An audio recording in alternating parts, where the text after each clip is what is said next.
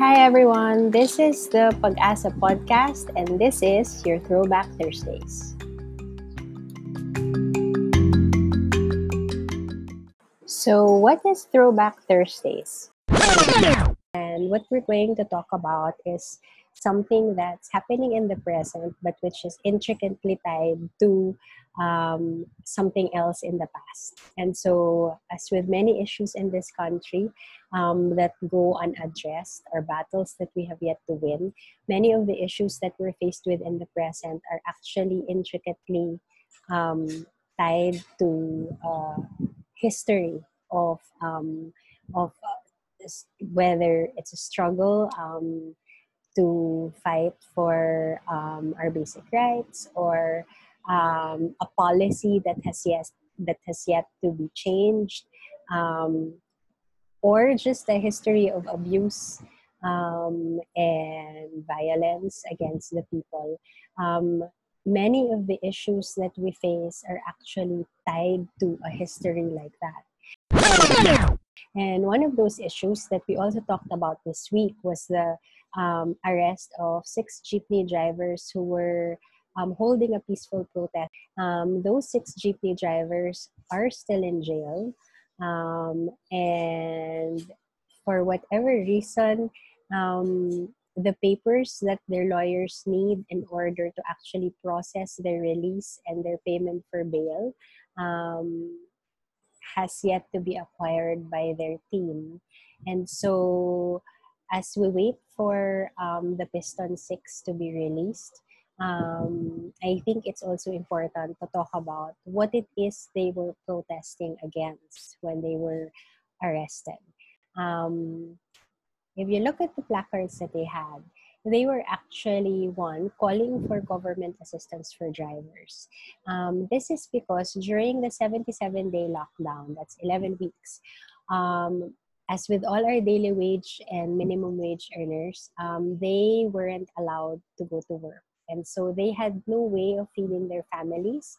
And as there was really no humanitarian, kind, compassionate response from government, many of our jeepney drivers and their families fell through the cracks and weren't given any assistance at all. Suffice it to say that for 77 days, that's 11 weeks, even if some of them might have received relief goods from the LGU, or maybe they received cash assistance from the Department of Transportation, that would not have been enough to allow them to fend for their families or to feed their families. We in Pag-asa actually got survival packs and gulay packs to some of our jeepney drivers. And even then, they were already concerned about what would happen post-lockdown. And I think it's important to go back first to that. The first throwback is just to May 1, which is really just a little over a month ago. On May 1, they were asking about the possibility, they were wondering about the possibility of not being allowed to go back to the streets with their jeepneys. Why is that? Because at that point, there was already news that government was planning on only allowing modern jeeps to go back to the streets. Now, this actually forces us to look at 2017. 2017 was the first time that this Duterte government wanted to push for what it called a modernization program. This would mean requiring our jeepney drivers and operators and franchise holders to start using what they called modern jeepneys. One of the reasons for wanting this and for selling the modern jeep was to say that it would be safer. Safer, it would be more environmental, and that our jeepney drivers and operators, the whole sector stood to gain more in terms of earnings. But even in 2017, our jeepney drivers not only held a strike, but and it was a successful strike because then the modernization program had to be shelved. But one of the things that was important to talk about, even then and in the present, is that this modernization program is actually a phase out. We will lose the Jeep as we know it. And what will replace it are modern jeepneys that don't even look like Jeeps. Okay, now we can go beyond what it looks like, but we cannot go beyond that price. That price tag is what makes this absolutely unacceptable because it will mean not just the complete disappearance of the jeepney as we know it, but also practically when they phase out those jeeps, they're phasing out all these drivers who will not be able to afford the modern jeepney. And this is why this is a dead end for many of our Kuya Manong drivers, right? Because who can afford this modern jeepney really? It's why it's important to throw back to the past, the recent past of this government and how it has wanted to actually just remove the jeepneys and disenfranchise drivers who cannot afford this modern version of it. I'm not going to go into who owns these modern jeepneys and who's going to make millions out of it, because it's not the point of this discussion right now. Suffice it to say that when we talk about modernization here, we're really talking about a Jeepney Phaseout. And one of the placards that our Tatay drivers were holding in the protest this week was about one, being allowed to return to the streets and to start going back to work with their good old traditional jeepneys.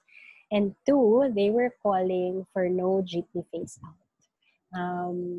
Because the realization is that this government has not allowed them to go back to the road post-lockdown because they don't want them to go back on the road ever with the old jeepneys.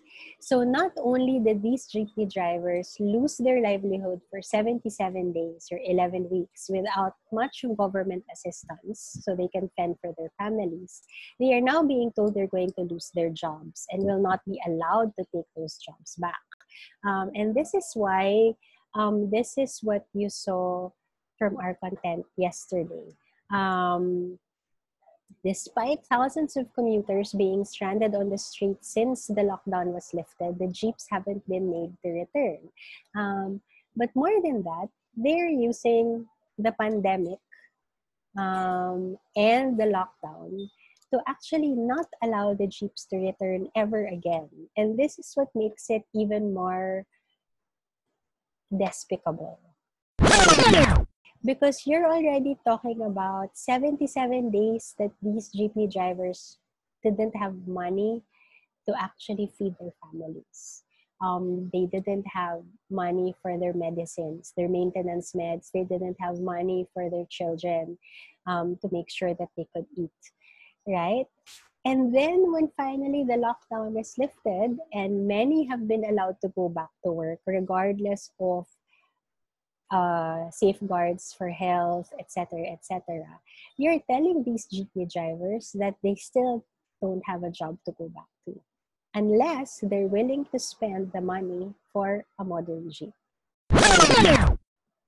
So this is injustice upon injustice upon injustice that our jeepney drivers are suffering. And this is why we need to stand with them. I think this is why we in Pag-asa have taken on, have stood with them in this battle. Because it's not just about making sure that the Piston 6 are released. It is also about making sure that they will be allowed to go back on the road using their jeeps and using the jeepney as we know it. There is no kinder way to handle this situation. And at this point in time, in the midst of a pandemic where everyone is suffering and a majority who are daily wage and minimum wage earners have already suffered enough, there is absolutely no reason to disallow them from going back to the streets to earn a living, to earn a respectable, decent living. Um, and to arrest them for fighting for their right to livelihood is just another layer of injustice, really. And this is the kind of injustice that many of our activists and many of those from the most disadvantaged sectors have suffered under this government the past 3 years. And so I think it's important to be able to always contextualize a current issue with the past, with its past, because it allows us to see how calculated the government's decisions are and how it has, in this instance, taken a pandemic and seen it as an opportunity to get its way. It's done it in relation to ABS-CBN and getting it shut down. It's done it in relation to the passage of the anti-terror bill, and it's done it in relation to, and it's trying to do it in relation to finally phasing out our jeepneys and phasing out the livelihood of our jeepney drivers. And this is totally, utterly unacceptable. And with information from the recent past, we know better how to battle. And so we encourage you to create your own content. We'll